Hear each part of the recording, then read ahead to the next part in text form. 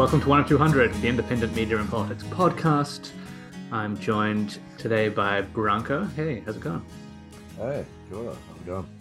And Mark. How you doing, Mark? Kia ora koutou. I'm doing as well as can be expected. I think that's going to be the answer of a lot of people. Or I'm doing incredibly badly. Yeah, there's only really one thing to talk about this weekend, and realistically, it's something we're going to be talking about for years.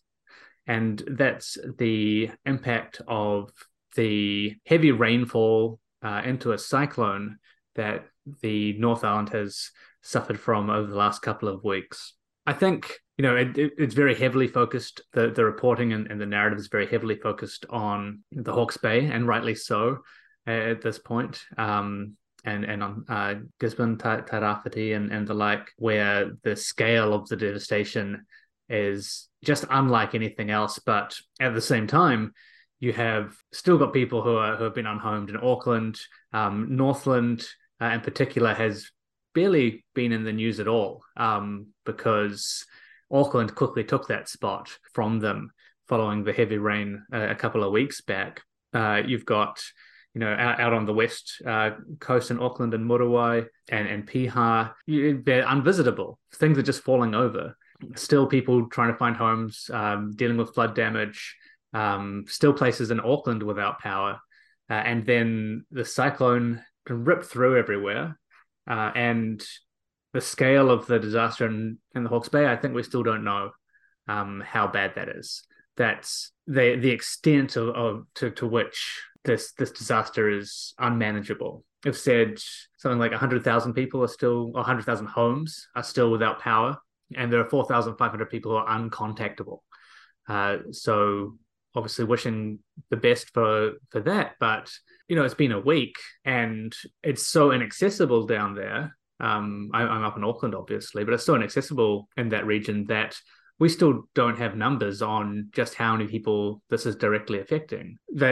You've probably seen the footage and the photos and the interviews with people who have seen their homes washed away, silt kind of almost up to the roofs of some communities, entire townships wiped out, and then roads, bridges washed away as well, making it even more difficult to get a disaster response on the ground. The latest horrific news is that they're setting up temporary morgues in both Napier and Hastings. Currently, it's 8 deaths that have been confirmed, but that speaks to a much higher expectation from the people on the ground, that there is going to be a lot more that they have to deal with down there. Yeah, wall to wall. There's been a lot of really fantastic coverage from the media, really putting the people and the victims of this disaster front and center.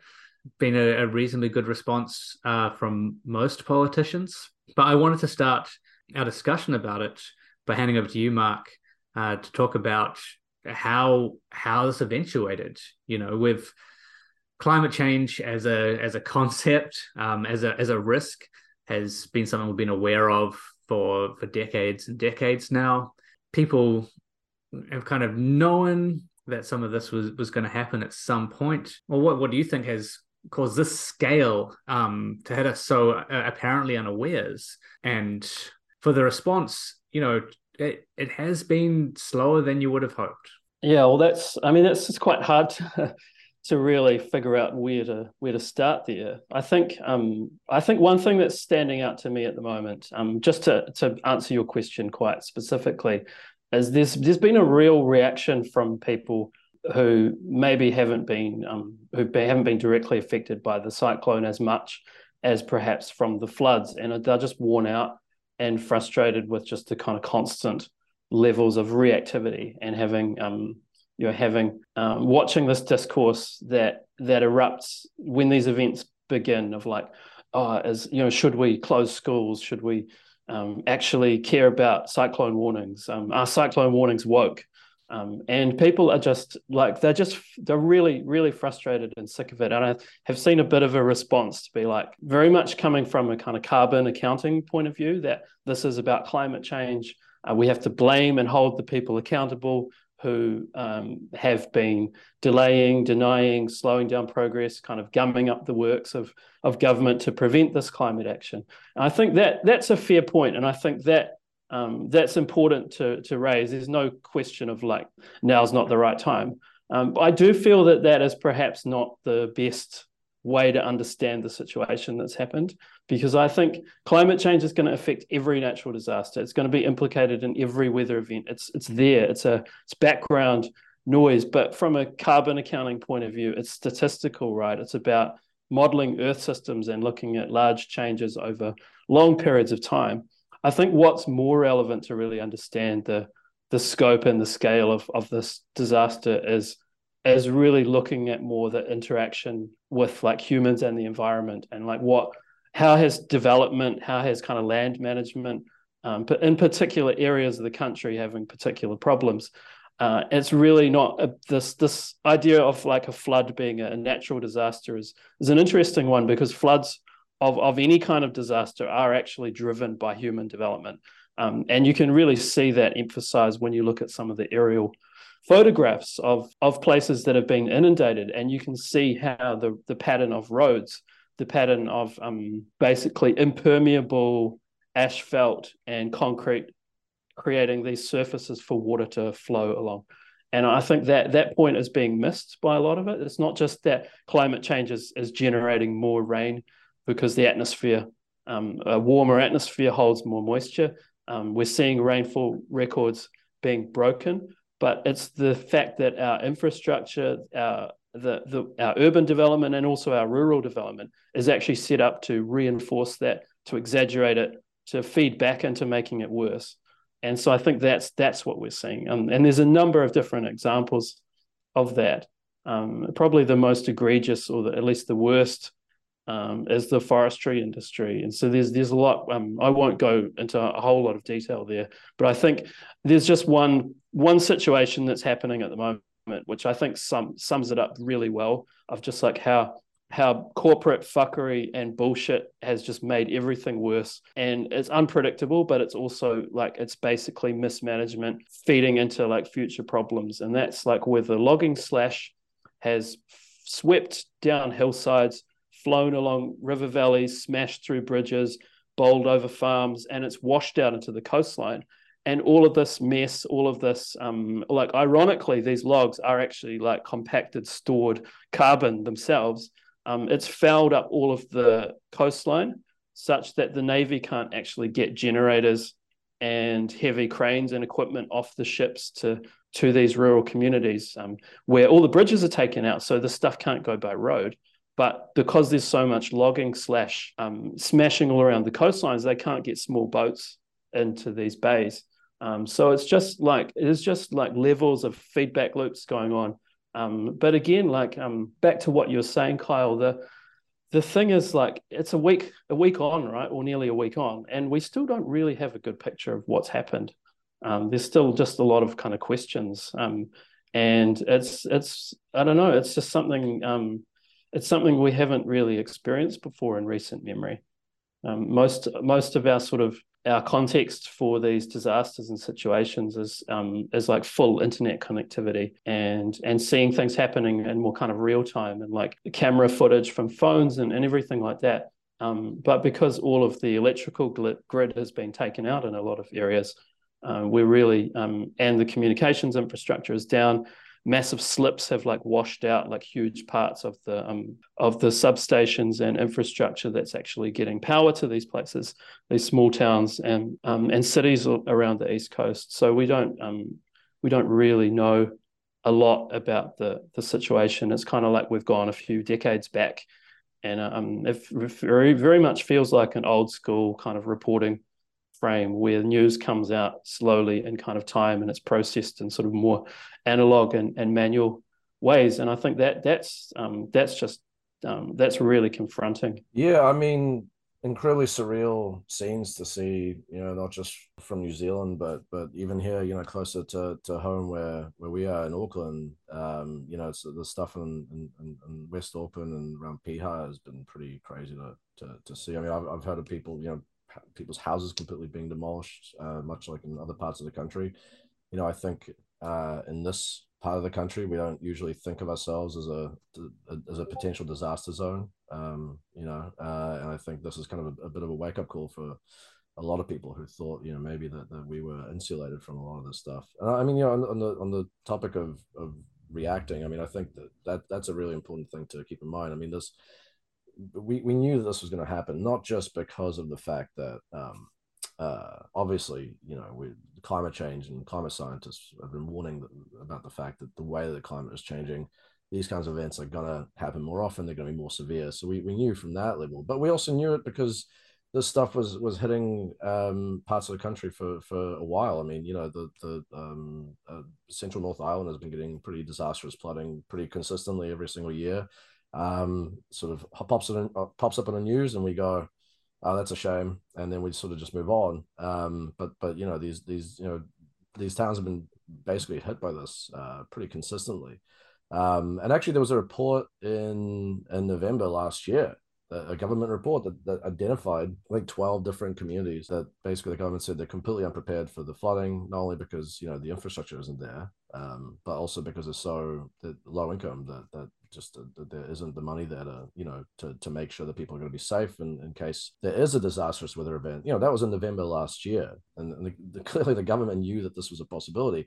But this is the thing that we're talking about. We're not proactive, we're reactive. And I think that's unfortunately a large part of it's a largely product of this kind of philosophy that we take, which it's what in any other context we call penny wise, pound foolish. We think that we're being responsible and prudent. That's certainly the way that Grant Robertson has framed the government's bookkeeping over the past 6 years.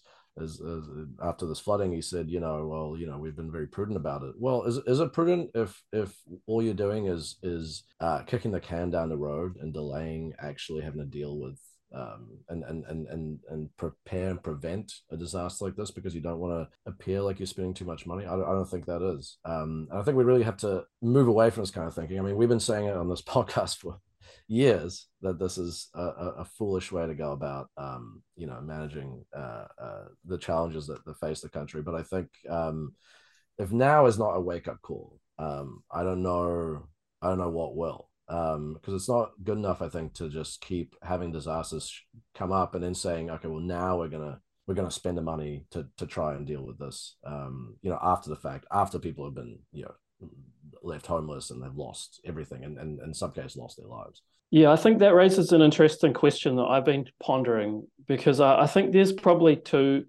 two, maybe not schools of thought, but there's definitely two ways to view the sort of austerity, or kind of, we call it fiscal responsibility, since that was the literal name of the Act of Parliament. That it's like a regime. I think Bernard Hickey's probably one of the only journalists who actually talks about the stuff explicitly over time. And it's been really fascinating to me to look at that sort of symbolism and just the thinking around that, because the timeframes between, so Cyclone Bola hit the North Island in 1988, which was when all of this stuff was being designed. The electricity sector was, the sort of reforms there were nascent. The State-Owned Enterprises Act had gone through, but the big reforms and the Fiscal Responsibility Act and all of the, so deregulation was in progress, but all of the privatization was yet to hit. So in a way, Cyclone Bola was like the event that sort of it kicked off around the start of this this thing we might call neoliberalism. I realize that's controversial to some people. Not on this podcast. There's different ways of looking at it. But I think if we just talk about fiscal responsibility as the frame, because that's what the politicians call it. And so we've basically it's almost like we've got these two cyclones that kind of cap this time period of just negligence around infrastructure investment, where there's been bipartisan agreement between red and blue teams that we should have low taxes and we should have low government debt. And that feeds into this idea that it's actually good and morally virtuous to do that language that Branko mentioned Grant Robertson using. This it's seen as a moral thing, and we are seeing the consequences of that. And I wonder, it's just weird to me that I'm always looking for something to destroy neoliberalism. And it's probably not going to be this, but it really does seem like that time period is over, because we just simply can't run the country like this anymore. We can't we can't do it anymore. It has been amazing. I mean, you say that, and I completely agree with you. And I would hope that that this does foster some kind of sea change. But then you look at what the political response is, and you got Chris Luxon out there talking about, well, we're still going to do tax cuts. You got Grant Robertson saying, well, the books are in good shape, and we're going to have to borrow a little bit, and we're going to have to, but it's going to be tight, and we're going to have to cut some things here, but we're going to make this work. It's still that ethos is prevailing among people in power. This idea has got to be tight. Like, oh, we have to tighten the belt so we can pay to save some people's lives, so we can rebuild an entire community. It's actually sickening. And Calvin Davis was standing up to talk about rebuilding road infrastructure, and he was using that same language. Oh, everything costs something. Yeah, no shit. Open the fucking wallet, Well, you've got bloody Shane Reddy begging Elon Musk to provide Starlink, which, I mean, I know this is a separate thing from taxation, but why are we begging billionaires? You're a government, you're an MP. Yeah. That was horrifically cringe. That was just silly as well. First of all, tag the guy, number one. I mean, Jesus Christ. He did it in the thread. Tweet out there, and he's just going to see it randomly. Second, and once you've tagged him in the following tweet, he's not going to read a tweet that's just his name. So great work there. Even trying to beg for help from him. But number two, I mean, we live in a wealthy country. There are, I think, 60 some billionaires in New Zealand. There's hundreds of thousands of people worth $1 million or more. According to the figures I've seen. I know that some of that is housing value. But so, take that figure down, you still got thousands of people that are worth many, many millions of dollars. And this government has completely ruled out any sort of tax, windfall taxes, wealth taxes, taxing trusts at a higher rate, all this stuff. They've ruled all that stuff out. Surely is not now the time, given the fact that our MPs are literally on the internet begging foreign billionaires for help, then maybe we just say, hey, you know what? Given the fact that we have lots of people doing extremely well right here in this country, let's just do it faster. People like Peter Thiel, who is a citizen of this country because he gave a tiny percentage of his wealth to the Christchurch rebuild. Why don't we say, hey, you know what? You've done really great, but the country needs help, and you need to pay a fair share. So you know what? I know we ruled all that stuff out, but things have changed, and we're gonna tax you now. We need funds to rebuild and give people the assistance while they're in trouble. And what was amazing is that while this was happening, and yes, I know a lot of people got out of the way to say Reddy's doing great work in his community. Great, fantastic. That doesn't mean he's above criticism for this ludicrous tweet. When at the same time you had people in New Zealand going and buying Starlinks and shipping them down. It was happening. We have access to that in New Zealand already. One of the ones I saw was Bailey Mackey from Pango. Just ran 31 Starlinks down. Just got it done. It was a viable thing to do. The problem in the New Zealand context. The problem was that power grid was knocked out in places. That is the issue. If your substation is buried in 10 meters of silt and access crews can't get to it, because the bridge over the river has been wiped out, there's just that's not fixable by Elon Musk sending his fucking submarine or whatever. That narrative is just broken. It's really funny to me though, because it's a reflexive thing that you see on the right. We saw it with the COVID response in March 2020 as well. There were certain think tank people on Twitter screaming at the government for buying ventilators. Why aren't the hospitals stocked up? Why isn't the government buying? And it's you want this ambulance at the bottom of the cliff. You basically want to wait until people's respiratory systems are failing and collapsing, and then have all this medical tech waiting for it. Why not just prevent infection and transmission? But it's just, that thinking in systems, thinking of things being connected, thinking of like cause and effect, it's a real challenge for some people. The right wing, or even maybe like liberal centrist, kind of standard response to crises is to think, okay, which rich people are going to bail us out, or well, I can just be a prepper.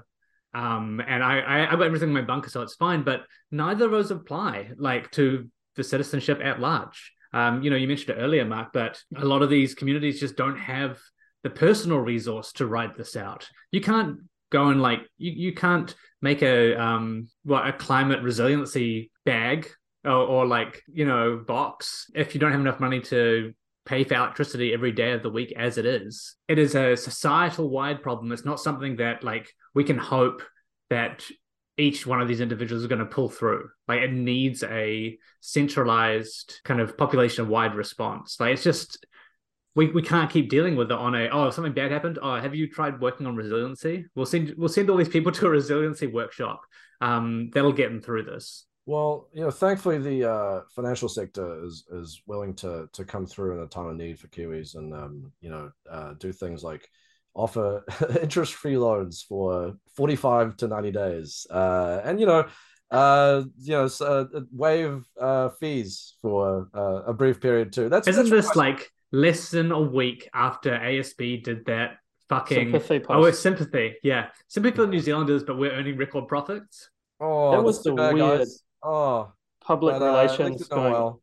This is not a good time to put out our quarterly profits. And hey, really, let's pay tribute to the Reserve Bank, which watching people lose everything they've ever had in their lives in the blink of an eye, and completely uncertain about what the hell they're going to do with their lives and about what exactly the future holds. They said, you know what, we see this suffering, we see this anxiety, and we're only going to raise interest rates by 50 basis points. We're going to do 75, but we're going to just do 50. So people have to. That's us pulling our weight. People have to continue paying their outrageously gigantic mortgages, even more, but not as much as they would have if the country hadn't been completely rocked by this hurricane. Which, by the way, is set to, given the destruction it's done to a lot of food sources, it's going to make the inflation issue even worse. And because the government has painted itself into this corner, because our entire political system has painted itself into this ridiculous self-imposed fiscal corner. Now the cost of living crisis, which we might remember is the reason basically that Jacinda Ardern, the prime minister, basically ended up resigning, is now going to have to be balanced out. We have to balance dealing with that crisis with dealing with this other one, because there's a real sense with one crisis at a time, and even that crisis has to be dealt with at the cheap. Yeah, there's a real sense that it is reactive from our institutions and our politicians at the moment as well. Like they're still trying to use that same framework to respond to this in a way that makes sense. It's very much this is what's programmed in as a response. So we're going to use that response and but refer directly to the cyclone. I don't think that can last. We've been agitating for a Ministry of Works or something similar for a long time. The reality is going to come up against the current response very soon, I imagine. And it's going to be about how the government pivot to that. But yeah, we'll see how that goes. Yeah, I was curious if you were going to mention the Ministry of Works thing, because I feel like I have a different take on it than a lot of people on the left seem to at the moment. I think I'm broadly supportive of. I think the calls are coming from the right place, and I think there's a lot of potential there. But I feel like we have to get real about like what is possible in this current environment. Like we've just talked about this reactivity. We've talked about how our frameworks at the high level of government are not adequate or well suited to any of what's happening. That we're basically incapable of responding to what people call the poly crisis or the perma crisis, and like whatever prefix you want to stick on front of crisis, we basically got it. We know that, and so I'm wondering is how do we actually deal with the reality that our institutional frameworks are also incapable of actually spinning up organizations at a large scale that work in the speed that's necessary. And I've got a lot of ideas around ways that it can be approached. But yeah, not in the current framework. I just do think that we can't have a Ministry of Green Works that is going to function. And I absolutely agree. The types of people that would get into the high level roles in that organization are the exact opposite of the people that we want in there. So we really need to, I guess, think through like the practical aspects of like how are we going to maintain this? How are we going to sort of develop this? Yeah, I don't think like we can talk about creating a whole new institution to solve this crisis, right? Like it is a piece of pressure around those kind of narratives. Like we need a centralized response to some of this stuff. We need a design response to some of the stuff that we don't currently have the capacity for in government, it seems. There are current ways for the government to respond to this using what is already there. And obviously they should be using that. And a lot of that is just allowing spending. But there are also problems with the delivery, right? Like who do you give that money to? Who's able to actually work through this to the extent that it is going to need? There's so much different kinds of infrastructure that's destroyed. Yeah, and I think that the people who are placed to do that work are the people who have caused the infrastructure problems. And I'm going to name names. I'm talking about Fletcher and Downer and Fulton Hogan, all the big concrete people, basically, and various subcontractors and contractors of contractors of contractors and chains of, and of course, all the oil companies who are providing the asphalt. And this entire roading industry is implicated in terms of hogging all of the resources and building substandard roads. Waka Kotahi deeply implicated because a lot of the high-level managers in that organization have experience working at those contractors I just mentioned. And there's very much a revolving door of these people, they're not the right people to be in charge of large-scale response, because they have proven over the last 20 years that they're incapable of managing and developing infrastructure with the future in mind. And they're not incapable of making a profit, although to be fair to them, like a lot of them are actually losing money because they put in these lowball offers on these tenders that they can't actually afford, and then all sorts of kind of spiraling construction costs happen and it all blows out. And so you see the infrastructure projects in this country that work are generally the big ones where so much money being spent that they can't fuck it up. And it's a known thing that any large project is going to go over budget. That's well understood. There's lots of peer-reviewed research at kind of explaining that the entire sort of situation. But on those projects, professionals, high-level people from other parts of the world who have that specific expertise in, say, tunneling, they come in and they do a great job. And we get stuff done to a high standard. But these projects are taking so long. We're taking ridiculous kind of shortcuts in places where we probably shouldn't be. And then we're kind of overspending on these large projects because of all the financial controls and layers of bureaucracy. So I think, to kind of come back to your previous point, I think the centralized response is important, but we also need to consider a decentralized response as well. We need to consider how do we stand up new organizations in local regions who have very deep connections to the community. They also have the kind of geological, geotechnical understanding and climate understanding of those particular places. And how do we get those people running these projects, not these weird kind of organizations and these large concrete construction companies with these connections to these government agencies. I think people broadly agree that model is over. But the problem is that all those people are still drawing salaries. They're still there. We're not going to get them out of those seats. And so that's still happening in that way, right? That type of work is still occurring. That framework is still there. That pipeline is still there. You lowball an offer, you take shortcuts. This is like a history of New Zealand infrastructure more than anything else.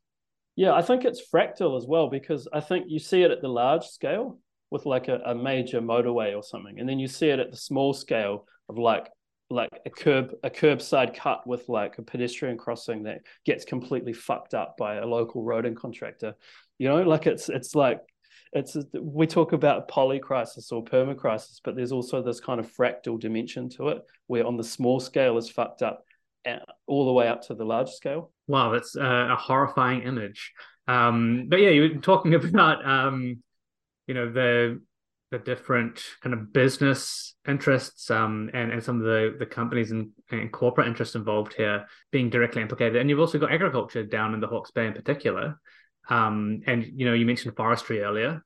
Really, all of these bad decisions were in very much the wrong place at the same time. Yeah, that's right. And I think forestry is a big one, because I think the forestry story again tells you a lot about the big picture of the kind of context for these neoliberal reforms and this fiscal this austerity and this understanding of spending.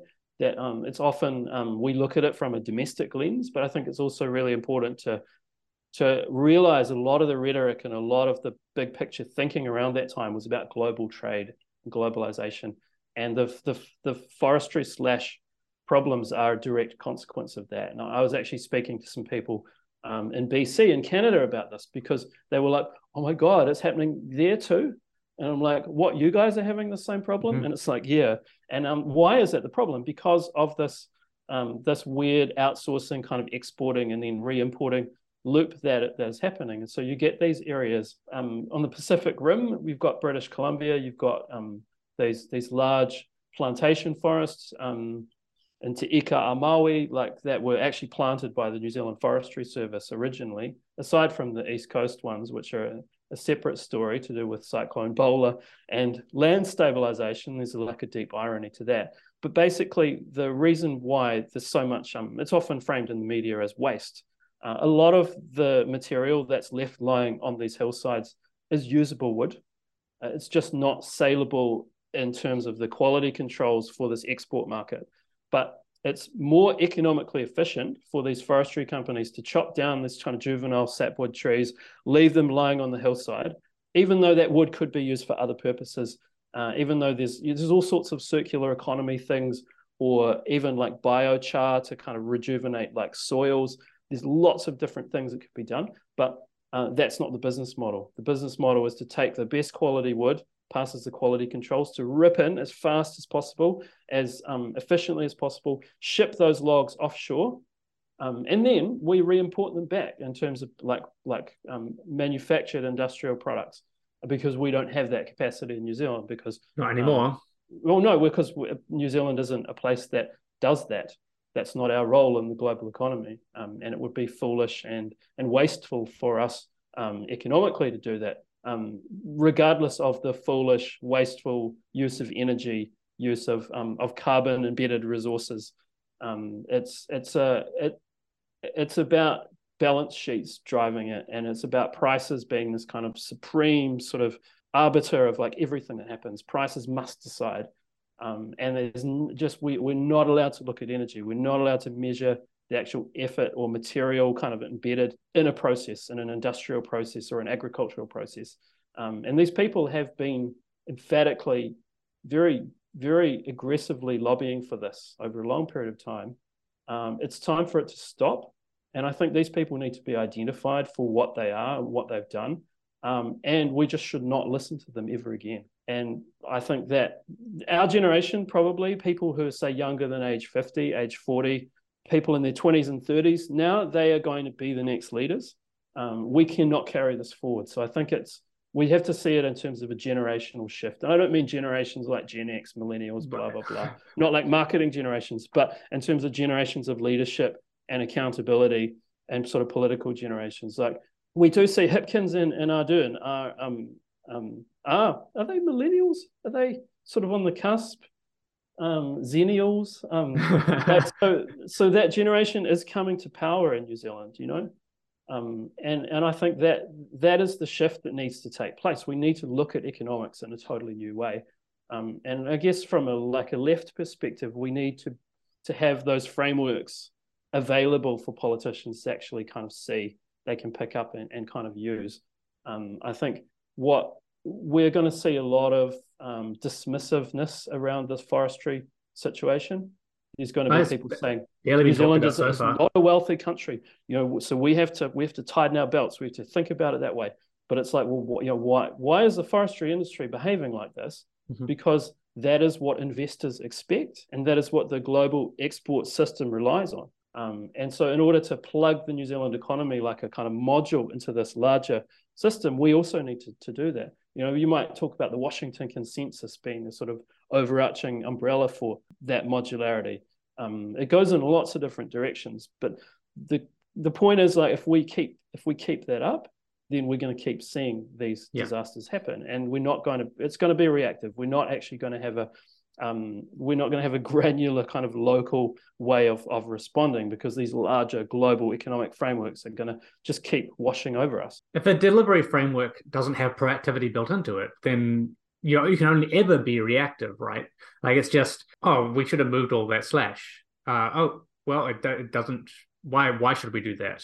No, that's just a cost down the line. Like, under this current model, that's just someone will have to deal with that, but it's not us. Unfortunately, it's like thousands of people in the East Coast. Yeah. But as you said, that doesn't register on a balance sheet, right? Like, it's that whole socialization of the costs kind of discourse. Yeah, it's no longer on the forestry property. Whose problem is it? The Army's going to be pulling those out, or the Navy off the coast. Yeah, we're very sorry that this happened, but we're not going to change our practices at all because we have a responsibility to our shareholders, which is fine. That's the way that capitalism works. That's why regulation exists. And we have this discourse around regulation as like it introduces inefficient. It's only inefficient in that very narrow sense, because wouldn't it be more efficient to take that embodied carbon that's just left slashed on the more physically efficient and turn it into soil, turn it into like small wood products that like build furniture in a local school. Like, there's all kinds of things that could be done with it, but they require a society that's actually capable of managing and maintaining a circular economy. That's not the framework that we're hearing on this. And this is this stuff keeps happening, right? Like, we're going to see more of these outcomes during crises, so long as there is not a change in the way that we do things on a very basic level. If your community can't respond to something, or if it has outside forces acting on it beyond just the environmental ones, like, no amount of money is going to fix that. We've seen, the government has made a call out to Australia this week asking for help with the disaster response. The Army and the Navy are down there. Police and firefighters are out. Civil defense is out. From what I'm seeing, it already feels like it's not going to be enough. There's going to need to be more on top of funding. Like, it's just going to need to be more people involved. Yeah, I think we haven't dealt with anything on this scale in a long time. Like, the last major disaster was Christchurch. Probably on that scale, yeah. But the thing about the Christchurch situation was that it was very centralized. Yeah. So when that unknown fault sort of emerged under the city, aside from like small Canterbury towns that did get really badly hit, it was mostly the central city in Christchurch. And so the airport was functional because of the quirk of geography of what the land that sits on. So there were ways of responding to that really rapidly.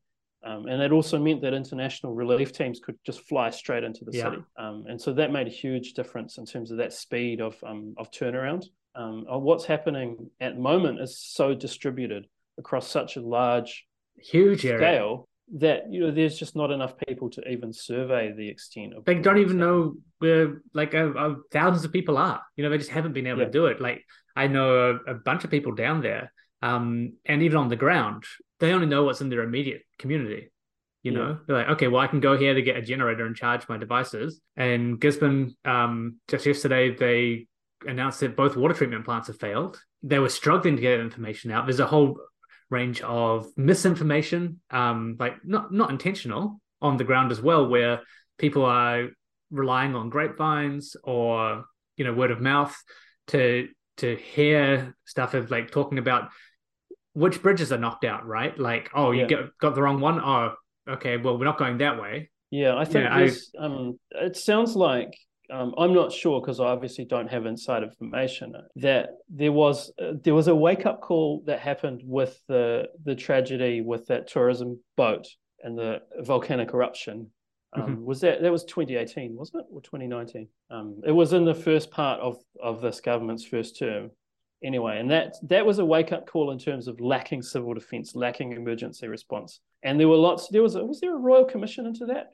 There was it might have been the Royal Commission, or maybe it was a coroner's report, actually, I'm thinking about. It identified a whole bunch of issues with that emergency response in terms of the centralization versus decentralization not being well solved, a lack of responsibility in terms of who is actually the person to do things, all sorts of problems that were just indicative, really, of just a kind of hollowed out, kind of decayed sort of organizational sort of structure and frameworks for communicating between central and regional authorities. And so it's like, yes, this was a wake-up call. We need to fix this. Yeah. So working groups and people got onto it, but nothing happened. Yeah. And people in Napier have been really frustrated, I think, because of I think probably for people in Northland and around the Auckland, Tamaki region, it's a sense of like continuation because it's been going for a few weeks now. It's just been one of those summers, and I know people on the Coromandel have been feeling it since around October, right? That road that is now non-existent, Highway 56, has been taken out about 6 times in the last 6 or 7 months. But now it's like a 50-meter slip. It's not coming back. That road is gone either forever or for at least 2 years. It's just, we have to be realistic about these things. Like, it needs to be re-engineered. And so and they've been copying it, and so this latest thing was just like more resilience. Whereas these massive mega floods, they've been people who have kind of expected floods, but not on the scale of that. They weren't prepared for that. And just the level of disaster communications and emergency support and coordination between different agencies, people have been saying it's a bit lacking. And it's probably early days. And I think we are going to see things improve because there's an urgency there, right? Yeah. They have to improve, or like, that's right. More people will die. Yeah. And that is a really powerful motivation. Like, when things are actually in not a crisis, that word is just fucked now, but an emergency situation where rapid, effective response is just unquestionable. There's no alternative. You can't fuck around and find out. Like, you're in the finding out part. And so I think that is hopefully going to change some of the behavior in a lot of these agencies and corporates, because they will be inundated and they will just fall apart if they aren't responding and acting with urgency in everything they do. But I think for me, I've been reflecting on this lack of urgency, like as a whole, like in this whole country's kind of attitude towards infrastructure. And I think that's a big part of why things are broken. It's not just the austerity, it's not just the fiscal responsibility or the obsession with profit and balance sheets and prices being like, markets being the only way that decisions should be made, almost like morally. It's also this she'll be right kind of attitude of like, it's a 1 in 100 year event, right? So we'll just we just had 2 of those over 2 weekends. Yeah, we don't have to build and design. We don't have to design and build and deploy infrastructure with urgency because we can just cruise along. We can just have schedule more meetings in our calendar and write another report, and send some more emails, and that time is for people in that particular industry is over. Urgency is going to be the driving factor in infrastructure decisions from here. And I really hope it has an ideological shift alongside it, because it's just been lacking. I think that the Labour government should be using this crisis as an opportunity to bring a tax. Like, it doesn't matter. Like, people are going to say you're playing politics with it, or it doesn't fucking matter. Like, these companies that have been doing this shit and price gouging and taking advantage of the way that, or even just ignoring it, regulation altogether, we just have to hit them where it hurts. Like, no, okay, you're paying up now. We need this money for a response. It's time that big corporates pay something back to this community instead of taking all that money offshore. Yeah, absolutely. And I think you really see after a crisis, there's like this moral dimension to economics when people like you. That's a small scale example of like Uber's surge pricing. Like people hate that, whether or not it's correct in terms of supply and demand. That there's technical arguments around that. There's a lot of bullshit around it as well. But people really deeply loathe that. They get very emotionally upset about it because there's something. It breaks some kind of social norms in a very deep way. The humans just do not like price gouging. They do not like people exploiting disasters. There's like it's very like socially sanctioned. And so I think we will definitely see a lot of that. There'll be really strong reactions against corporates that do try to price gouge. The supermarket chains will come under a lot of pressure. Good. And a government should be using that. They should not be sitting back. They should not be taking that same view of, we'll see how it goes. They're going to need money. If the decision is we have to tighten our belts, okay, well, like sounds like you need some more food. Go out and get it. Like there's a very strong case. Just call it a crisis or an emergency tax take. Like do it as a one-off. That's what we've been asking for with the windfall tax in the first place, right? It's not just tax. They can also borrow money. Oh, I mean, absolutely. They can just like spend. Yeah, like it's just that what we need to change. The fundamental thing is this idea of like financial management and fiscal responsibility. It's backwards. It's cart before horse. We need to decide what it is that we're going to do. How much is that going to cost? How can we do it in the most effective and efficient way possible? And then go get the money to do it. We can't start from this perspective of the money. It's going to cost a lot, or we don't have the money for it. That's fucked. That's like accountancy principles, financial management principles. They exist to enable humans to do things. If we use them as a sort of end in itself, we're just fundamentally breaking like a sort of like it's just not it would be like physical way to view the world. Like yeah, exactly. And it's like these are human imposed constraints. And like I'm not arguing against accountancy principles. I think there's a lot of good to sound and well thought out decision making and tracking things, and logistics is a whole kind of field in and of itself. I'm definitely not arguing against governments spending wisely and being like financially responsible. It's just that we can't see those principles as ends in themselves. We need to see them as enabling us to achieve results. And those results are about keeping people warm, healthy, well-fed, able to actually have like fulfilling lives, people to have a meaning for existing in a society. Like that's the stuff that we need to come back to. And if anyone can get that across and communicate that in a populist way, I mean, obviously I'm not the person to do that. I can like kind of diagnose the situation, but I don't have the magic political recipe for making that work, because that's one of the central problems of our time is kind of is how to deal with the consequences of this rampaging sort of capitalist order. And we have an opportunity to really, really walk some of that back in quite an extreme way, because it's just not working anymore. People are dying. People are becoming climate refugees. This is people down the road from us, right? This is us potentially. Like I've walked through floodwaters to work on numerous occasions in the last year. Like that's, it is touching everybody in the country. So we can all relate to what's happening. I think that's a good place to leave it. Yeah, thanks for listening, everyone. Do what you can to help, I guess. Donate if you can. Share this around if you think there's been useful stuff here. If you think we've framed it up well, get it in front of people. I think we have. But otherwise, yeah, take care out there. If you're ringing in from somewhere affected by these, take the utmost care and look after yourselves and your family. It's been another week. We'll catch you next time.